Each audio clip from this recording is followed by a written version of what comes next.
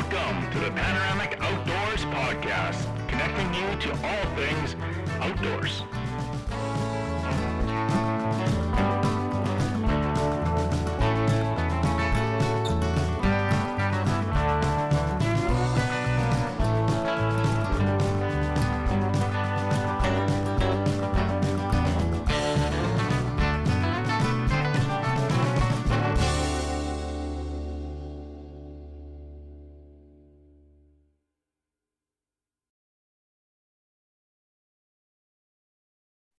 Welcome to episode 151. This is Sheldon Grant from Panoramic Outdoors.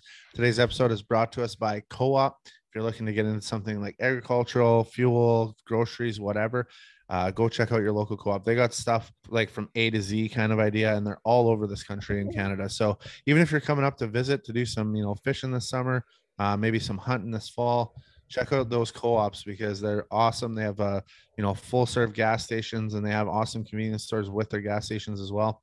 You're going to get your fuel while you're traveling. Make sure you stop at Co-op. Today's guest is Grayson Fehr from Fehr Forgeworks. So he's going to be joining us here shortly with Tristan and I. But for the intro outro, I've got April Dawn Willis. Woo-woo. Woo. Well, I guess to start off, why don't you give me a little lowdown on what you've been up to for the last few weeks when it comes to fishing? Because I haven't been out, and I need to live through you when it comes to catching some fish. Okay, well, I really haven't been out fishing much. Oh, no? But you're out like catching mushrooms. Well, if you're on mushrooms, you might catch mushrooms, but you're out picking mushrooms, right? I was out picking mushrooms. So would that be 2 weekends ago? Melissa and I, Turkey Girl and I went up to my parents' house, and we took up the citizen canvas tent, and we camped at mom and dad's up in the bush, and we picked mushrooms all weekend, which was fun. I expected more.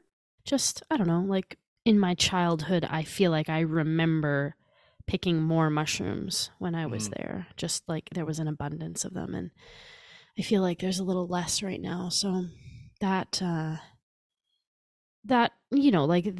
part of it kind of sucked that you didn't get as much as you thought you would. But I'm trying to be more positive in my life these days and be like, you know what? I'm just happy that we got something or found some and in areas that I do remember picking, and areas that I'll hopefully remember to pick next year. And, spending the time with my parents was really nice. So that was 2 weekends ago. And then buddy Blake Morkin Blake Morkin Outdoors, he was fishing a tournament last weekend, a walleye tournament. So I did go out and pre-fish with him a couple days before the tournament, later in the day. So that was fun. We were out for walleye and I caught some nice walleye, more than him. And then on the weekend, because I would have fished that tournament with him probably. After KWT, I just found that Blake and I work well together. So I would have fished that with him, but we had the Manitoba Wildlife Federation's program, Becoming an Outdoor Woman at Austin area on the weekend. I heard a little bit about that. Yeah, it's I don't know. It's a great weekend. We've been doing it I think I had a memory come up on my cell phone, like on Facebook or something, that this is our 7th year, I believe. So we've been going every year except for COVID, which I guess technically wouldn't be our 7th year. It would be more like our 5th or something like that. Oh, yeah. But we've gone every year since whatever 7 years ago was. Teens, the 2000 teens. Yeah. We've gone every year since then, except for the COVID years. So we had that, which was a long weekend. I taught archery with Janessa, and then bow hunting with Melissa, and then Melissa and Janessa taught tree stand safety, and I just kind of hung around for moral support. Nice. Just kind of help them if they needed it. I was chatting with Chaser, and he said it was a good time, and then he said he ended up on the rooftop of some Shaq. I don't know. I don't know. Like, or no, was this the maybe what was Chase there? Was this the same event? Yeah, Chase was Oh there. yeah, yeah, yeah. So like he said they're having a few cocktails and he's on the like second floor of some building and some guy's like, "Oh, Chase brought a guitar. Go grab your guitar." And so he ended up playing guitar up there for Oh like my 3 or 4 goodness. hours.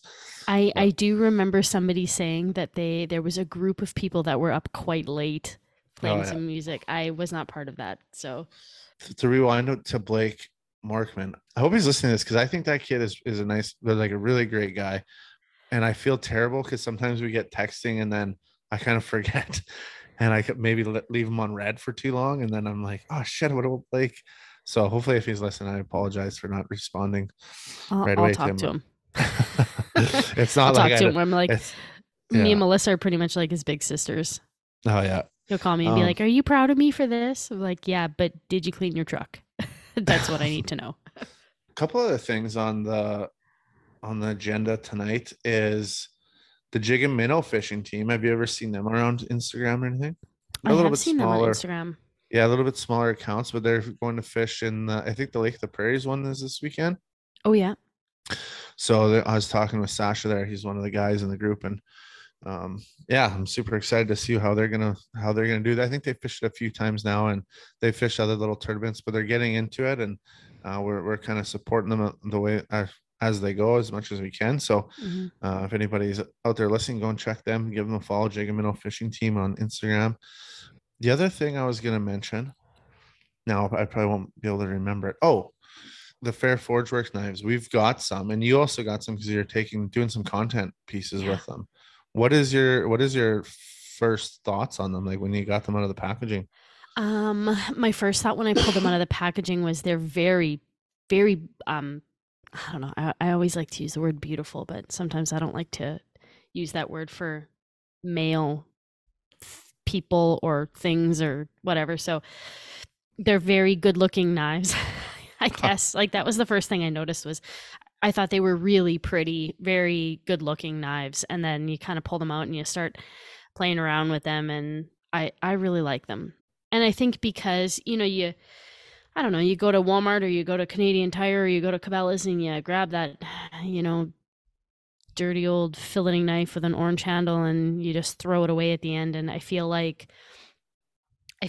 with well-made knives or custom-made knives, like I will try to be better with my knives and try to keep them longer, and instead of tossing them, like you'll go and actually get them sharpened and just take better care of them overall. Mhm. Yeah, I think I might have referenced my sunglasses to that in this episode. It might have been. I can't remember now, but it's same with like I used to wear like garage, or not garage, gas station glasses all the time. And then Mhm. I finally bought my first pair of like good sunglasses, and it seemed like I kept them for a lot longer, kept them in better shape, looked after them. Right. So I'm kind of thinking that's gonna be the same with this filleting knife that I got from Fair Forgeworks.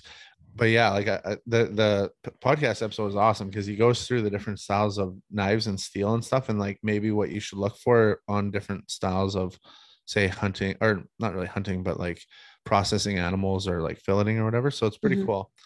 The last thing I wanted to ask you in this intro was the plans for the summer. Like, I may or may not have seen you might have a boat for sale. Oh, I do have a boat for sale. Is it sold? Uh, no, it's not. I have some very interested parties, but it is currently not sold. So Oh, if you want it, well, better come better come look at it. I'm asking because I'm wondering if there's going to be like an upgrade here, or like what's the plan for your fishing this summer? Well, okay. So I mean, it's probably not hugely well known or anything like that, but anybody who's followed my Instagram and maybe actually read a caption or two might know that my father-in-law passed almost 2 months ago now, and we sort of inherited his boat. And so Okay. he has a much nicer boat than we do. So we've kind of inherited his boat, and we had been talking about selling our boat anyway before that had even happened, and before getting inheriting his boat was even a thought. So we were talking about selling our boat, and just we sold our camper as well, and just sort of. we had been talking about how we're kind of at the stage right now where I would almost like we almost prefer to get an Airbnb. Like it's really nice to roll up to a house or a building or a cabin Mm-hmm. or something like that with your like food and linens and stuff like that are already there, and a couch and an air conditioner or a wood stove or whatever. So we've been really enjoying that. We've done that quite a few times in the past few years with groups and not with groups and stuff like that. And I think we're just finding we're the sort of people that like that style better than having a camper or a trailer. So, and we had said, if for some reason we're feeling like we just absolutely have to have a camper for this specific event, then we can go and we can rent a camper for $150 a day or whatever it is. Yeah. So, and with Brennan being away most of the time, I was not comfortable in the past few years. I was not comfortable hauling the trailer by myself. I think this year or the next year might have been a little bit different because I've been hauling both the camper and the boat back and forth from storage by myself. Mm-hmm. So I was getting a little bit more comfortable with it, but I don't know, I'm fine with the decision. I really am. I enjoy rolling up to a cabin and not like dragging a camper and having to do all of this camper stuff. Don't get me wrong, it's a lot of fun, but and if I had the choice, I'd pick an Airbnb or a cabin over a camper anyway. Yeah. Well, I mean, then there's like you can factor in the comfortability and like, you can factor in a bunch of things. And then you can also factor in like if you're gonna pull a camper, 4 or 5 hours or whatever it may be, you're looking at a bunch of money that you could put into an Airbnb instead Yeah. of pulling a camper for paying for that fuel, right? Yeah. Wear and tear and everything else. And yeah, it's like same thing. It's the rental business with like campers, and even I've seen a few boats and like even quads and stuff now, especially in Oh, Saskatchewan. cool. Yeah, people are renting out like equipment, or not equipment, but like UTVs and stuff like that. Like it's becoming more and more of a business where I think that's the way to do things. Like, there's some people there that spend thousands of dollars, tens of thousands of dollars on campers and only camp 2 or 3 times. And then there's people Mm-hmm. that spend the same amount of money and are camping every weekend. So Mm-hmm. obviously it's for different strokes for different folks. Yeah. And I Um, found we had a couple conversations where we were talking about upgrading the camper, and he's saying, I want bigger, I want bigger, I want bigger. And I'm like, can we get a smaller one so that I could pull it like by myself? And we could never agree on that. So now it's just like, well, we don't have one and we don't have to agree or disagree now. That issue is just gone. Yeah. And like maybe not that in that part of my life where I understand a big camper. Like I've always thought like small campers, like even like our citizen canvas tent, I think that like things like that are very like more cozy, I guess. And not only that, like I wouldn't think of my time camping as spent in the trailer, let's say, Mm-hmm. Mm-hmm. unless it was like an absolute storm and you need shelter. But like you can, like I have a screen tent that I set up, and I got like other things where I'm always outside anyways. The only time I would sleep would be inside the camper. But have you listened to the latest podcast with Mr. Sean from Harvester? Mm-hmm. What'd you think? I enjoyed it. So he's got have you listened to any of his singles or that one single that came out? Um, no, I haven't had a chance yet. I was like super I can't remember if it was the podcast or something else that it must have been something to do with the podcast that had mentioned or in stories or something like that on Instagram that he is a artist and a singer, and I was just like, what? How does he have enough time? How does he have enough time to run a business and like do shows and stuff? Yeah. Yeah, he's quite the character, and I really enjoyed that episode. Him and Tristan had some really good banter, but he has that one single, it's called The Rolling Stone. So you can Mm-hmm. find that on Spotify and Apple and stuff. Check that out. But I know he's got, I think, like, I can't remember if I dreamt this or not, but he's got some singles coming out, or I don't know if I don't know the music industry. But he's got more songs coming out as time progresses here in June. So I think like maybe June 14th or something like that. There's going to be another one. And Another one. yeah, so make sure that you either follow him on Instagram, Facebook, or he's got a website, the Sean Taylor Band, and you can pick up his merch. And the one thing, we've had Del Barber on, who's another artist and who does our intro and outro songs. Oh One yeah. thing that he always not always says, but he's mentioned to us that like the best way to support a local artist isn't necessarily downloading song. Like, yeah, that's great, but like buying their merch and buying, if you can support them by just putting on a t-shirt, not only does that help market them, but it puts a little bit of money in their pocket so that they can keep producing music and being the artists that they want to be, right? So Mhm. support our local musicians. How about that? How about that? That being said, I'd like to give a huge shout out to Harvester Outdoors and everything that they've done for Panoramic Outdoors. They're a huge supporter of ours, so we want to be a huge supporter of them. So if you're ever in Selkirk, go down to Mercy Street, go check out Harvester Outdoors. Not only do they have your commercial fishing equipment that you might need as a commercial fisherman, but they also got stuff for your recreational angling. They've got stuff for hunting, and they've got ammunition and firearms too. So the one thing that I did take away from that podcast a couple weeks ago is that I think he's got a guy that can find you basically any gun you want. So He's got a if you're guy. he's got a guy. So if you're looking, I mean, give him a call by the very least, or check out their website. He's got actually a very, very cool website with a lot of product on there. So Harvester Outdoors, check them out. Why? I need to ask why you're not going to be out fishing. Is it because of work? Well, yeah, there's been a few things that's come up in the last couple weeks that I haven't gone fishing. But the cool thing about, or not the cool thing, but the one thing that I did do in time, thank you very much, is put in my big game draw. Oh, Did you put in for anywhere? I didn't put in this year. My dad put in. Oh yeah, nice. And dad escorted me last year when I hunted elk because I've never hunted elk before. I had put in a couple of times and not got drawn. Were you in Area And 30 last year? Do you remember? yes, am I 30 or am I 28 I'd have to look. I know 30 is like with Shiloh? Carberry, everything, yeah, excluding Except the like base. the actual base. Yeah. Yeah. So that's me. That's 30. Okay. I always get mixed up because when I do my questionnaires like a good steward of the land, when they Yep. send me those questionnaires, I always fill them out, and it's mostly been turkey hunting because turkey or deer, and I always start to forget what area I am because I hunt with Melissa for turkeys, and I think she's 28, so we do 28 or 29, something like that. Oh yeah. So I You always know, forget. I'll tell you something, and I don't know if I should be telling this or not, but I'm Uh-oh. going to say it anyways, and then we can edit it out if I wasn't supposed to say anything. Hmm? But I think it's like general knowledge. But I think there is something coming down the pipe that to make that area. I don't know if it's area 30 or area 28, but an over a counter tag in the future for elk for No archery. way.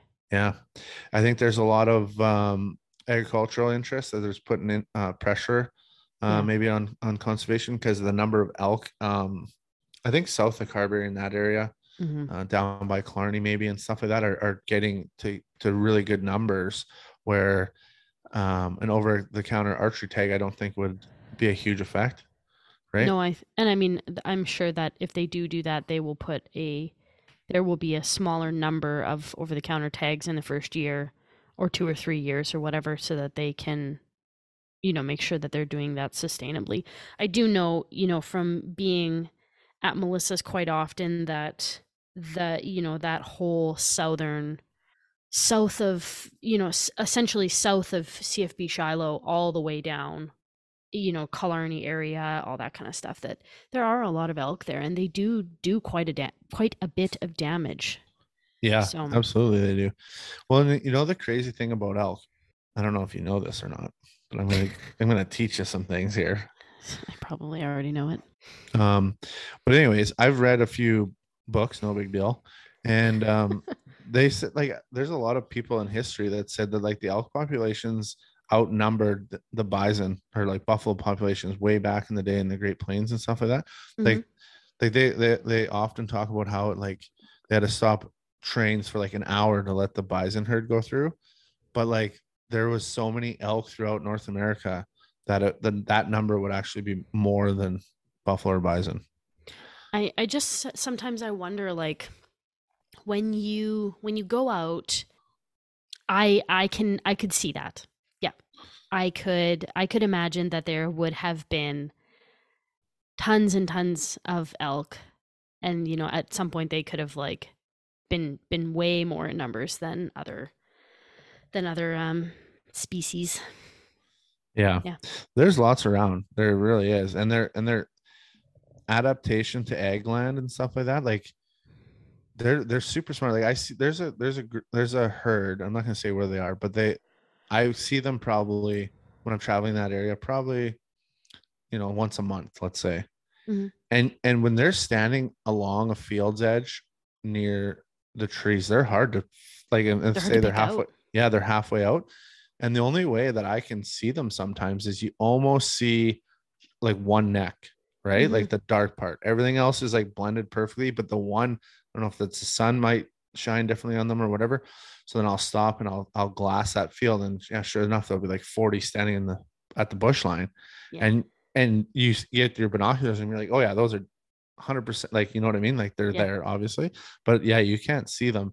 And even when they're like in the fields and stuff, they're hard to see. There's a herd that I have paid attention to for a couple of years now, and you will never see them. Never. Oh, really? Yeah. I have never ever seen, actually, you know what? That's a lie. I've seen a video of the herd out in daylight once. And I've watched, I've paid attention to this herd for years, and I drive by there all the time. Like, I just go out and take the time to go out there in like good, in good, in the evening or whatever it may be, because I know that if they were going to be out, they would be out around that time. And I personally have never seen the herd out. Oh yeah. So they are very sneaky, these ones. Very sneaky. Yeah, well, and I'm a firm believer that a lot of, maybe not all the herds of elk in Manitoba, but I think a lot of them get enough, let's say, hey, road hunting pressure that they're become nocturnal, right? You don't see them Hmm. during the day too often, Yep. And like even that herd that I was mentioned kind of in the last sentence there, you'll catch them out, but they're not sticking around. Like Yeah, they or come they're out to not they're not wide, or they're not out in the wide open field. They're like right on the tree edge. yeah, Yeah, exactly. And if you pull up on them and they are out in the field, they gone. they're alert, and if you like basically if you stop for more than half a minute, they're moving right away. Yeah. So it's not like a whitetail where they'll stand there and look at you for a while and then or be comfortable with vehicles, like they definitely aren't. But yeah, Oh, I've seen quite a few does that there's a calf around because of their, a calf, well, whatever, a fawn. they're no, people call them calves.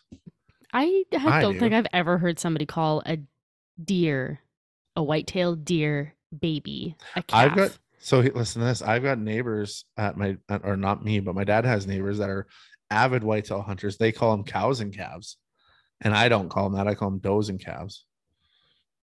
And they're avid whitetail hunters, you say? Yeah, they hunt all the seasons of Are they also whitetail farmers? forever.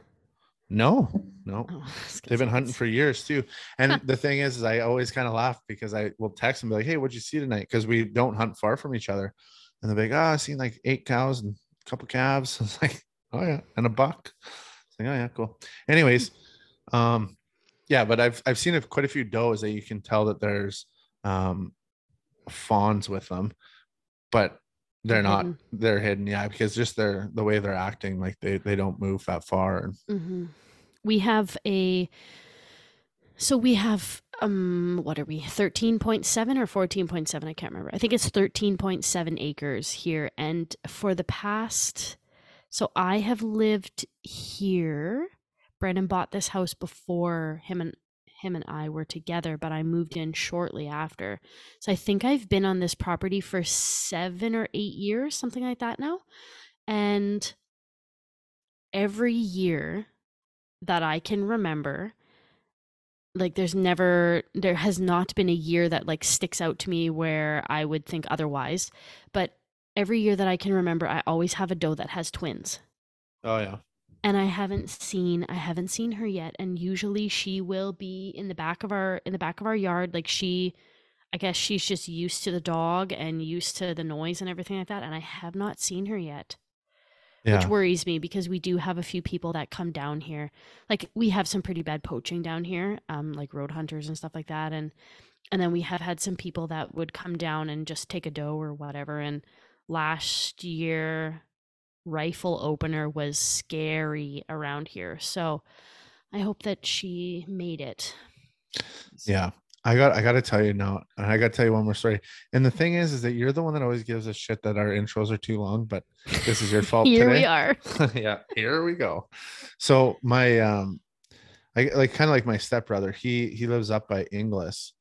Years ago, a farmer phoned him and was like, "Hey, there's like this cat, a fawn in with my cattle. Must have followed the cattle into the to water or to feed or whatever." And it was just tiny. And so he went over there and he like grabbed it. And I think he ended up calling conservation or whatever. And it was all good, except for he had to like try to get this thing to eat because it was like weak and skinny and just tiny. Mhm. So he tried like milk, powdered milk, tried a bunch of things, and then finally did some research on the internet and got some goat's milk, and it took it right away. And it ended up growing to be like almost like a dwarf, almost like a, Really? I don't know, yeah, like a grunt or whatever. And I've been talking to some people and they say like sometimes mothers of a bunch of different types of species, if they have like a grunt type baby or whatever, right? They'll just leave it because it's not worth like the energy and the food to try to get it to grow when they've got another one. So it could be like a twin or a triplet that was just not big. Well, Um, sometimes I'm not done my we've. story, April. Oh, I'm sorry. Um, so then, oh no, he just messed everything right up. Oh, so then, anyways, he ends up like getting it back healthy and everything like that. It's in the wild. And ever since then, I don't know if it still does now because this is quite a few years ago, but it'll show back up in the spring and the summer and like Really? come to the house and like they can like basically walk up to it and blah blah blah. And then like a few years after that, they it showed up with a calf or a fawn. No way. Yeah. That's So awesome. it's a cool recovery story. Anyways, now you can tell your story. I was just gonna say that we've seen sometimes with poultry that when you have a hatch, the stronger chicks will essentially like kill. If there's a chick that has like wicked problems, the stronger chicks will kill it, or like usually we will take it away before that happens. Right. But they will pick on it and just mercilessly. So it's almost like nature knows. Yeah, but birds are savages. They are. Like they're terrible. Yeah. Anyways, I guess we shouldn't make this intro too much longer. Fehr's Forgeworks is up next. Enjoy. Well, tonight's guest, we're pretty happy to have him on. We met him at the Manitoba Outdoor Show back in like February, I believe. You had a beautiful booth there with a bunch of knives and equipment that you can use in the outdoors, and got talking with him, and we've been using his products here for the last few months. So we had to get him on to talk about making knives. Welcome to the show, Grace and Fehr. Yeah, thanks for having me. I'm glad to be on the show, and looking forward to talking a bit about what I do and what I make, and see how you guys like it. Yeah, exactly. Well, we're pumped to have you on too, because there's a few things that I'll speak for myself, not for Tristan, but a few things that I really like and doing these podcasts and stuff is meeting like new people that are kind of in the industry of the outdoors, but B, supporting local people, right? Like supporting the smaller guys. Like I'd rather, take one of your knives and use it and then, buy a knife from a big box store. So I'm super pumped to have one of yours now in my trinket, or my like backpack, I guess, not a trinket, my backpack. So, but we're going to start out with 5 burning questions. I got the first one. Maybe I'll do the first couple and then Tristan can do the last few if that works. And my first question, I ask everyone so I got to ask you, if you had one last meal, what would you have and what would you have to drink with it? Okay. That's a tough one. So like I kind of either want to go like something that's really fancy and whatever, but I also kind of want something more sentimental too. So I kind of have to decide. It might be, I think I might go the sentimental route, like kind of, because I'm Mennonite, so I kind of grew up eating some more traditional Mennonite foods like Vranica, which is like a Mennonite version of pierogies with cottage cheese inside instead Nice. of the instead of potatoes. So like there's that, and there's like a special gravy with it, and like Parma sausage. And I might do that just because like that's kind of like one of my favorites from when I was younger. And I'd probably go with something simple like I don't know, just like a Pepsi or something. I'm a Pepsi guy, so I think I'd have to do that. Nice. Yeah, pierogies are awesome. I think I've had, what did you say they're called? It's called Vranica. Right, yeah, I've People had it. say it I've had, different ways. yeah, I've had that before too. And yeah, I really enjoy those. My next question for you is, if you did have like, if you were kind of like stuck out in the bush or somewhere, you're stuck somewhere, what type of knife would you want to have on your side that you're stuck Yeah, with? good question. Like kind of something that you could do everything with. So like I like my one. It's called my Varangian style. So it's like about a 6-inch blade, and it's a recurve blade, and it's a bit of a thicker blade. So it's 3/16 of an inch thick. So it's not like a hugely thick, but it's pretty heavy. So you can use it for batoning, you can use it for chopping. And the recurve, I kind of do a bit of a shallower grind on the inside recurve. So if you're using it for feather sticking and stuff like that, then it works really good. It has a bit more control that way. So you have the control of the smaller blade there, but that recurve puts more weight towards the tip. So if you need to do any chopping, you can do chopping with that. So like I actually use it even for hiking, even though it is a bit of a heavier blade, and I've got a few other blades I've designed for hiking because they're lighter weight. But I kind of like that one because it kind of does a little bit of everything. I put like a sharp ferro rod notch on the back too. So like what I did with that is I use a special steel that through hardens all the way through. So like you see sometimes steels will be harder on the edge, softer on the spine. This one I did hard all the way through. That way the backside is going to stay sharper when you're getting your sparks, and it's high carbon steel, so it's going to spark good. So I'd probably go something about that, like a 6-inch blade, because you don't want something huge, and like that 6-inch size is still good enough for decent enough batoning, but it's not going to be, holding you down. So I'd probably go something about that size. Interesting. Tristan, you got a question brewed up? Yeah. One that I typically ask too, but I'm really interested to hear from you, Grayson, because you've got definitely like an artistic angle to a lot of the work you provide. But what or who inspires you? And this could be for anything. Just keep in mind. Yeah. I kind of get inspirations from a few things, like positive and negative, I guess. Like positive in the way that I see things, or artwork or blades that people make, and I want to emulate, or kind of I want to take some of the features they did and make mine perform like that, and others where it's like things that I have that I don't like, that I want to steer away from. So I kind of tell a story. The first knife I ever bought was like a small, it was a kukri knife, and the first time I used it, it just like disintegrated. Like the edge completely was destroyed on one chop on wood. So the edge geometry was just horrible for it. It was a really thin hollow grind edge. It was basically like a chef's knife grind, but on a major chopping knife.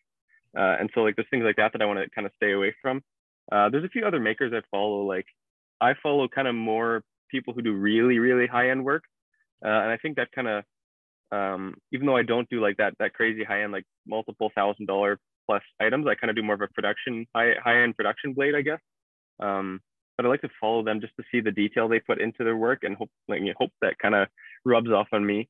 So there's one guy like Kyle Royer who does, insanely fancy items, but his attention to detail is crazy. Like he'll spend weeks just polishing a blade, and so he kind of show the process of how he does that, and just I think surrounding myself with positive like role model, not really role models maybe, but like something to strive for. Like, okay, I want to do something back here. Like I'm going to put that much effort into it, rather than, okay, it's a leaf spring, you kind of just cobbled it together and it works. I want to, even if I'll never get to that level of quality, but like just to kind of strive for that. So that guy, Kyle Royer there, and then Freehill Blades, I've followed him since I was, got started into knife making. So he does a lot of like recurves and mostly hunters and choppers. So he's kind of got two main models that he's done for years, and a bit higher end blades, but yeah, his quality is the same, is really, really unique, and he kind of blends the forging and the grinding together in a really neat way.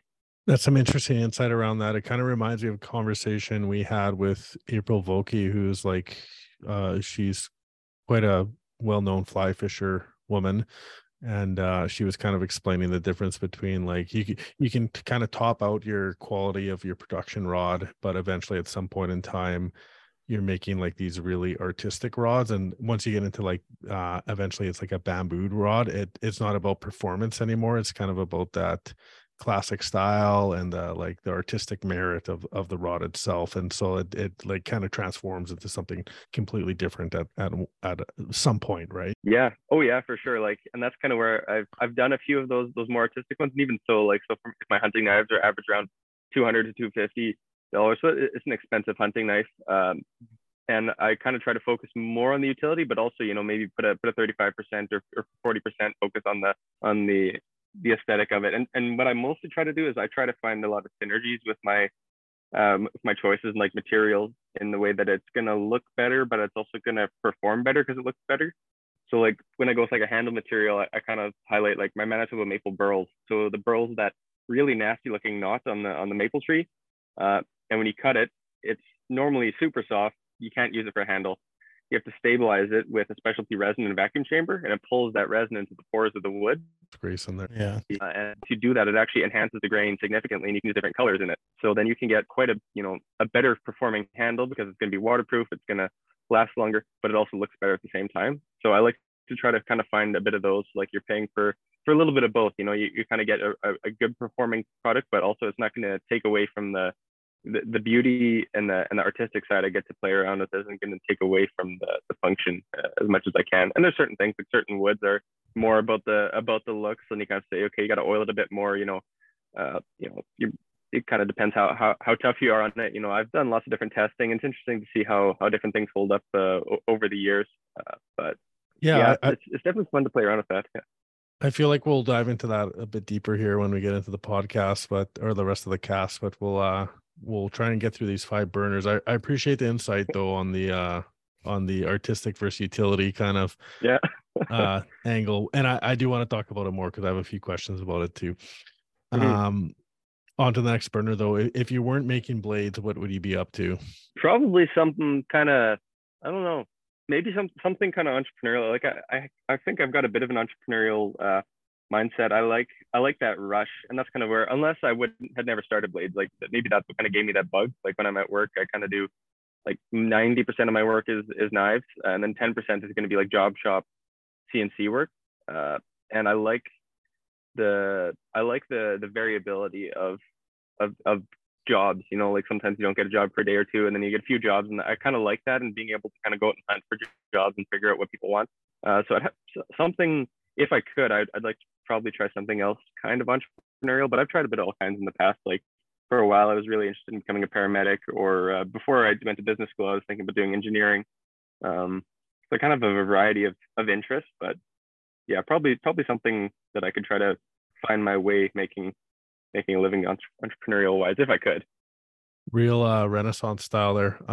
Yeah. Yeah. And then last one, I guess this might be interesting too, given that you've got kind of an edge for the edge. But what's one thing that scares you? Well, yeah, the biggest thing, especially when it comes to like my business and what I do, is that it's all hand and physical work. Like if something goes wrong, if I break my hand and I'm out for a month, that's a month I can't work. And it's all based on how much I can work. If I can't work for a day, then I don't make money for a day, you know? That kind of scares me. And then also kind of depending on how the market goes, right? So either people just don't care about, you know, high-end handmade stuff as much anymore, or whatever. Like kind of the 20 years down the line is kind of where I'm thinking, like in both those terms. Like what if I'm not healthy in 20 years to be able to do the stuff, because it is quite physical and work, and also is the market still going to be there in 20 years that I can keep going. So I guess, yeah, one thing that scares me is like 20 years in the future, I guess you could say. Sounds like you get a few irons in the fire. I think you're gonna be okay there, Grayson. So hopefully. Always fall back on engineering. Yeah. Well, congratulations, you made it through the 5 burning questions. Yeah, it's something that we like to do with all our guests. It's like kind of just to get to know you a little bit, and for our listeners to get to know you. So yeah, thanks for doing that. But you know, part of the reason, or most of the reason why we wanted to get you on, was to talk about like knives, knife making, and all the stuff that comes with that. So, but before we get into like kind of that stuff, do you want to maybe just give us a little bit of background on how Fehr Forgeworks all started? Like, where did your passion come from for making knives? Was it outdoors? Like, where did it all start for you? Yeah. So it all started with bushcraft. Like we kind of lived when I was younger, just outside of the city in West St. Paul. So uh, we had a property that was with field and bush around there. So I was always into all kinds of bushcraft things. I'd go out there and make shelters and start fires and stuff like that. And so when I was maybe 12 or 13, I saved up my all my pennies all summer and bought a knife from a store. And yeah, same thing. It broke the first time I used it, and I was so frustrated because I'd spent all summer and I was really looking forward to it. So it's like, well, this sucks. Like, I'm just gonna make my own. Uh, then I researched basically all winter because that was in the fall. So researched all winter. How to make a good knife. How to make it. And I mean, I was 12 or 13, whatever it was. I researched all winter, designed my own forge, and I was still, I didn't really have much money because I was 13. So I learned, okay, well, how do I make a forge? I'm going to need to do a forge. So I learned how to make that with traditional materials. I chopped down trees to make charcoal. I did everything like old school and made a forge. And the first knife I made was a leaf spring. And I painstakingly built it. And then I used it to chop through the knife that I had bought. And so after that point, I was like, you know what, I'm just going to make them. So then and that was kind of where it started. So I kind of just did that for a hobby for a few years. And then eventually I did like a trade show and I was online on Etsy and things kind of started to roll. And eventually, like at that time, I was doing first aid training, like CPR stuff during university. And at the time, I went to university for business because I wanted to get my business degree at the U of M. And I was kind of interested in that and seeing where I could, go with that. So I was doing both at the same time, kind of making knives, like mostly as custom work. So that's where I started, was like all custom work. People would give me something and say, okay, I want this with this handle and this type of edge. Can you make it? And at the time I would just say yes and figure it out, right? And at the time, I didn't really care too much how much money I was making per hour. I was just learning skills, making some cash on the side. And then eventually became kind of more than my CPR training jobs. Then I dropped that and just did the knives. So I did that kind of as my side hustle throughout university for a year or two. And then 2019, I started to realize that I kind of was starting to get the production figured out and that I'd be okay doing it more in a production setting. And I kind of want to do it every day. And so then I incorporated my company and started to just really push for the sales. And then 2020 happened and COVID and everybody was inside and things kind of went nuts because everyone had the money that they weren't going to be using on trips and we're going to buy something and go outdoors. And so everybody was buying hunting knives. And my May, which is usually my slowest month of the year, was the busiest month I ever had, May 2020.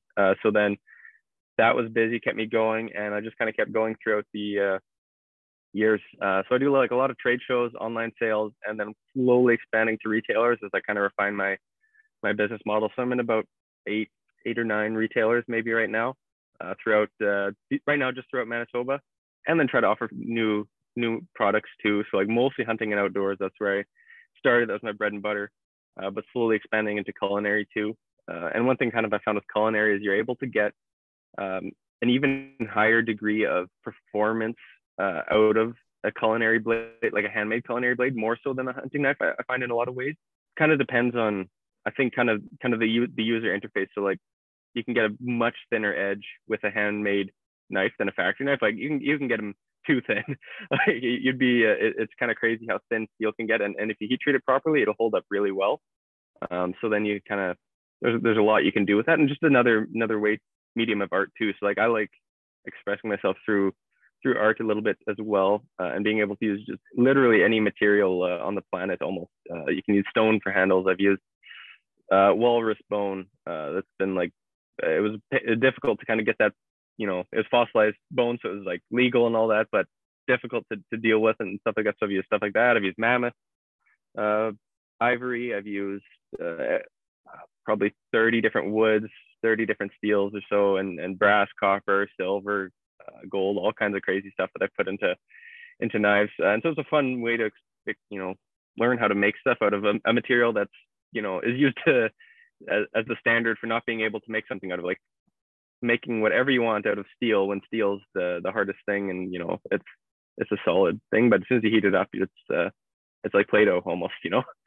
So that's kind of how I got started. That's quite a that's an awesome journey, thinking about all the things that kind of spitballed off of that first knife there.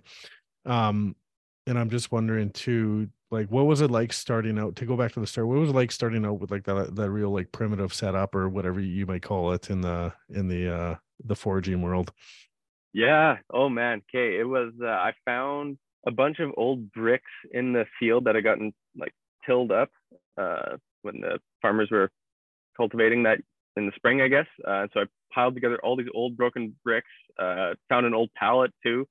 Uh, Put a pallet, laid sand down on the pallet, kind of raised it up, put some bricks around there, and then the only thing I bought was a piece of pipe because I need a piece of pipe to go from air mattress blower, and that's what I use as my blower. And then yeah, I did traditional because I saw the prices of charcoal at the store. It was like $12 a bag. I'd be going through like a bag an hour, and I wanted to do it, more than once a month for an hour. So then I learned how, well, people in the old days must have figured out something else. So yeah, I went down the woods, chopped down a bunch of deadfall that was dead but standing, so it was dry enough, and then built like a charcoal fort. So you build piles of logs, cover it in dirt, put a little bit of like a spark in the middle from the top, and then it'll slowly kind of smolder and basically turn into charcoal over the course of a day or two. And then you pack it full of dirt, let no oxygen gets to it, and it'll just stop burning. And that kind of purifies it and refines it, so it's much better for foraging. So you get much higher heat. So I did that because I had all the time in the world at that stage of my life. I could just spend a week working to get a few hours of foraging, but as day I was free. It was kind of fun. I was figuring stuff out and learning how to do that. So Man, I yeah, gotta say, when I was 12, I was on a few adventures, but I was not making my own charcoal. Like, where did you get that information from? I gotta were you? I probably would have lit like the neighborhood on fire. Yeah. Yeah. YouTube University. Yeah, that's what YouTube, forums, and just history. And that's kind of where it came from. It's like, well, 3,000 years ago, there was no, you couldn't just go buy an electric whatever. You had to make it with whatever was in nature, bricks and stone and clay and wood. And I was like, well, if they can figure it out, then we know how they did it, then maybe I can figure it out too. So, and yeah, I kind of liked learning that stuff. And then it was kind of cool to be able to do like the really, really old school ways, like the way that they've done it for thousands of years. And I kind of did a few other things too. Like I started like copper work too, because copper was older, and they did that.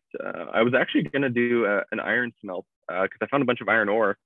Because yeah, same thing. I just kind of kept reading about history and how they did stuff like that, and I never ended up doing that. But there's a few guys in Manitoba who've done like a traditional iron smelt to make their own steel. But now that sounds like way too much work. I'll just buy my steel.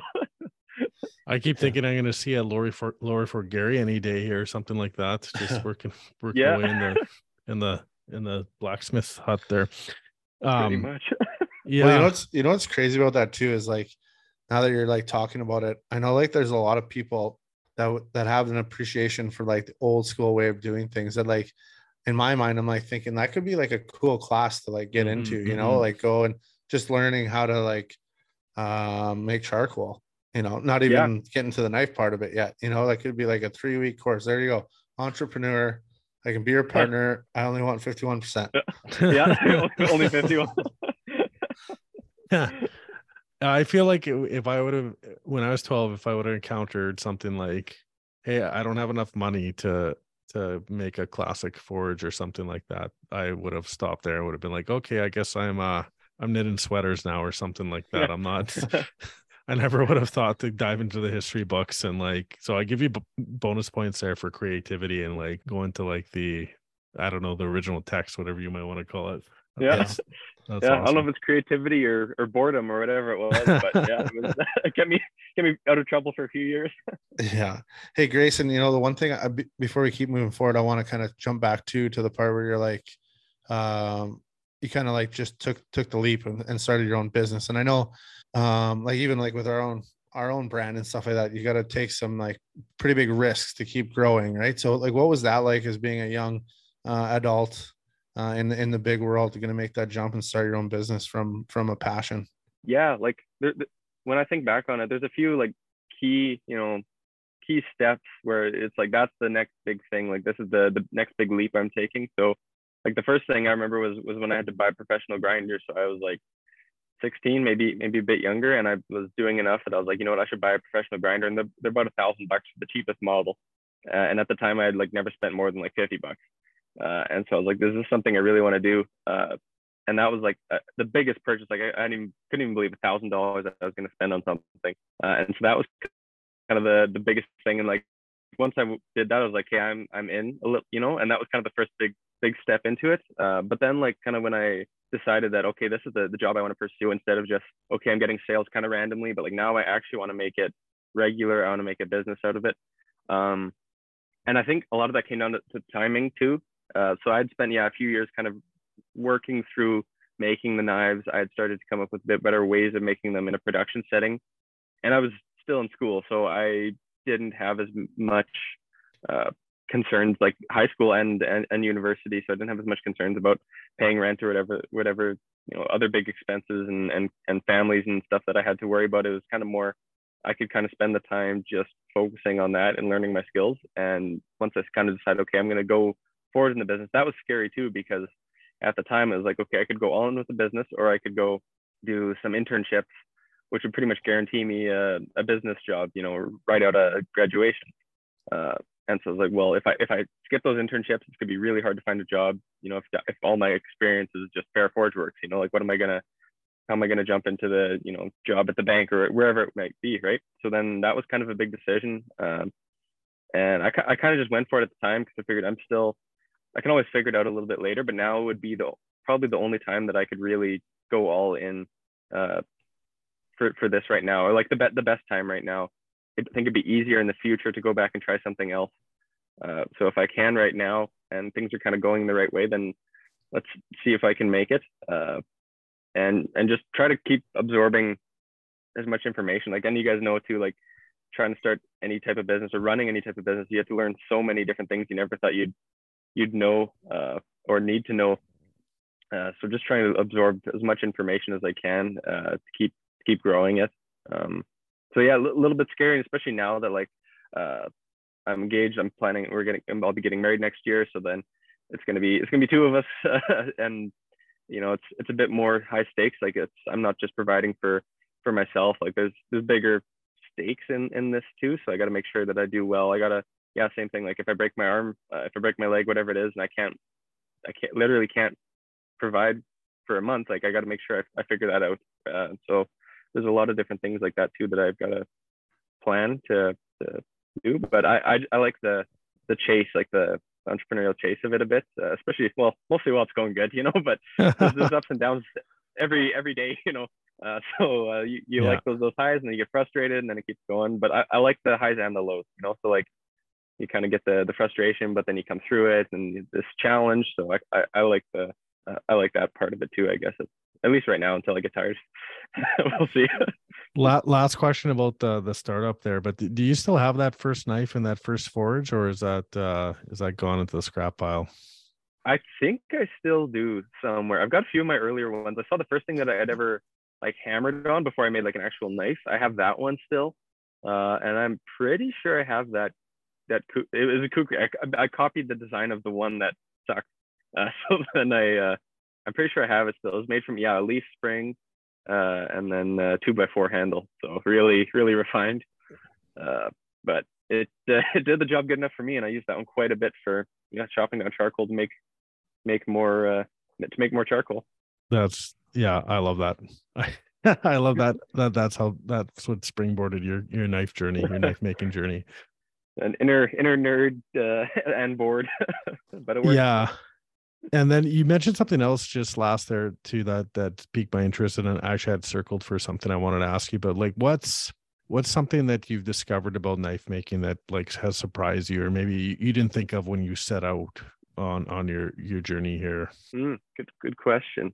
Like obviously there's some of the logistical challenges around running a business. Is there one that pops out, or is there something like within the practice of knife making itself that you never really saw coming that is like a whole another entity? Yeah, good question. To actually, and to like kind of piggyback off that question too is, I got a couple other friends that are like in the arts side of things when it comes to business. And I remember having conversations with them, and I don't know if maybe you find it true or not too, but they said they had a really tough time like pricing out what they're building, because like they didn't know, like, yeah, it might have took them 10 hours to do it, but like, what's that 10 hours worth to someone, right? But when it comes to art, I really appreciate art in the first place, right? So paying for art, it's like, you can buy like a printed picture from whatever, IKEA for $20, or buy something that someone actually put the time and, into, and pay 200. And at the end of the day, it's still just a picture, but it's just like, what is it worth to you, right? Was that difficult trying to figure out what the pricing of your knives and stuff were? Like, was that tough to do? Yeah. At the beginning, I kind of just had to pull numbers out of my head a little bit, where I was like, okay, I'm covering my expenses and doing okay. And then most of it initially started just based on the market pricing. Like my initial hunting knives, which I now sell for about 200 or 225, I first sold them for $125, and I just couldn't keep them in stock at that price, and they just kind of kept going up, and then putting that back into, okay, well, can I also get the time down, and trying to find a happy market price, where, and now I've got pretty refined pricing models whenever I do any new design. That's why it takes me a while to get a new design into. There's a lot of factors for getting a new design made, but that's part of it too, is like, okay, I made one of them. Well, how long does it take me to make 10 or 20 of them? How can I do them all in a week? There's certain blades where, okay, maybe I can do a bunch of them, but it's all physical work. It's all grinding work. That's really hard. I might have to, my back's going to be shot the next day. Okay, I don't want to do that. I'm going to have to space it out. I'm going to have to plan it into my schedule. And so there's a lot of complicated pricing. So that's part of one of, I guess, like the scheduling is difficult, but also I guess one of the surprises is like how, at least where I am right now, just because I'm growing and trying to grow the business, is like, you say, okay, you're your own boss. You can just take time off whenever. It's like, oh, I'm always on, there's no time off, it's always on. It's like, oh, just take an afternoon off. Like, well, I just can't, like there's so much stuff I got going on, and I'm trying to always learn, and I've got all different plans. I got different shows coming up. I got retailers I'm working with. I've got online sales that I have to stock. I've got new designs I want to launch. So it's all planned out months in advance. So I'm trying to get going. But yeah, and back to your original question there, something that surprised me. That's okay. Maybe how thin you can make knife edges actually, and they'll hold up. When I started, I would make such thick edges, and some of them I still do. Like if it's gonna, like I do mostly with my carbon steel hunting knives, just because I have a lot of people who say like they'll use them to just straight hammer through bones, even like my smaller blades. I'm like, okay, I'll give them a little bit of extra edge. That way they hold up really well. But a lot of the stuff you can do, you can put basically a razor edge on some really high grade steel and just abuse the crap out of it, and it'll still hold up. So I guess that could be one of them. But and then maybe actually back to your other points there, Sheldon, the art versus the business side. There was like a period of a few months where I was like, okay, I'm doing this. I like it as a hobby. I like the art of it. Am I going to be okay with it doing it like on a time crunch, and this is what I need to survive, and doing it 40 hours a week or 80 hours a week, whatever it would be from times, and every week. And so that was a bit of a hard transition, but the same thing. It was that I kind of liked the business side of it. I like the knife making side of it. It was artistic. It was always something new, even if it's a production model that I've always done. I'm always learning something new.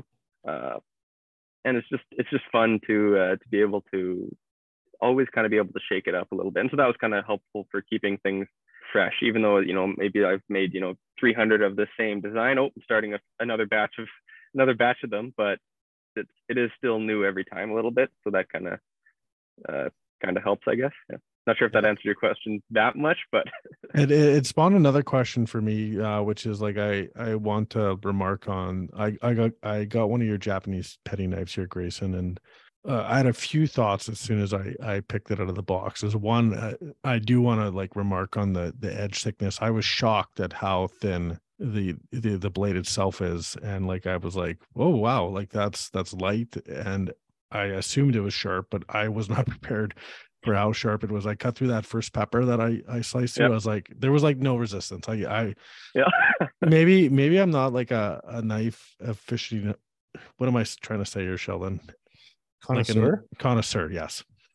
But like I can't say that I've had a blade that's been that sharp. That was like, it felt like a razor in so many ways. So I was actually kind of surprised to have a kitchen knife at that edge level, which was just like, and I've handled shuns before. I've handled some of like what would be considered, I don't know if those are considered like mid-grade cookware or whatever, but knives that are supposed to be like for kitchenware, quite sharp. And this thing kind of blew it out of the water. And then when I was looking at it, I was like, holy shit, I think this is like the first knife. Because Sean and I from Harvester Outdoors were talking about, he bought his son, every time they kill their first animal, he buys them a new 30-30 rifle. And this is like a hand-me-down kind of family heirloom at this point in time. And I looked at it, I was like, this is like the first knife I've owned where I might like hand this thing down. Like all the other ones I've kind of treated as just like work tools in so many different ways. So I mean, there's a lot going on in that blade there from what I just described, but can you kind of tell us about like the evolution of where you got to that point in knife making? Because it's quite something else when you unbox this thing. So like you're clearly providing experience here to some extent, like, and how did you land there, I guess is what I'm wondering. Yeah, no, well, I'm really glad you liked it too. That was actually, that knife you have there was my prototype for the newest model that I've been working on. So I was using that one as my personal one for a bit before I put a handle on it and polished it or whatever, just to test it out. And oh, yeah, that's really cool. I'm gonna tell people that now. Yeah. You One got of the a kind. prototype. Yeah. Yeah. I'm gonna be pulling this thing off the wall. Like, this is a prototype, by the way. This is the original. Yeah. Should have put a stamp on there. Yeah. Yeah, totally.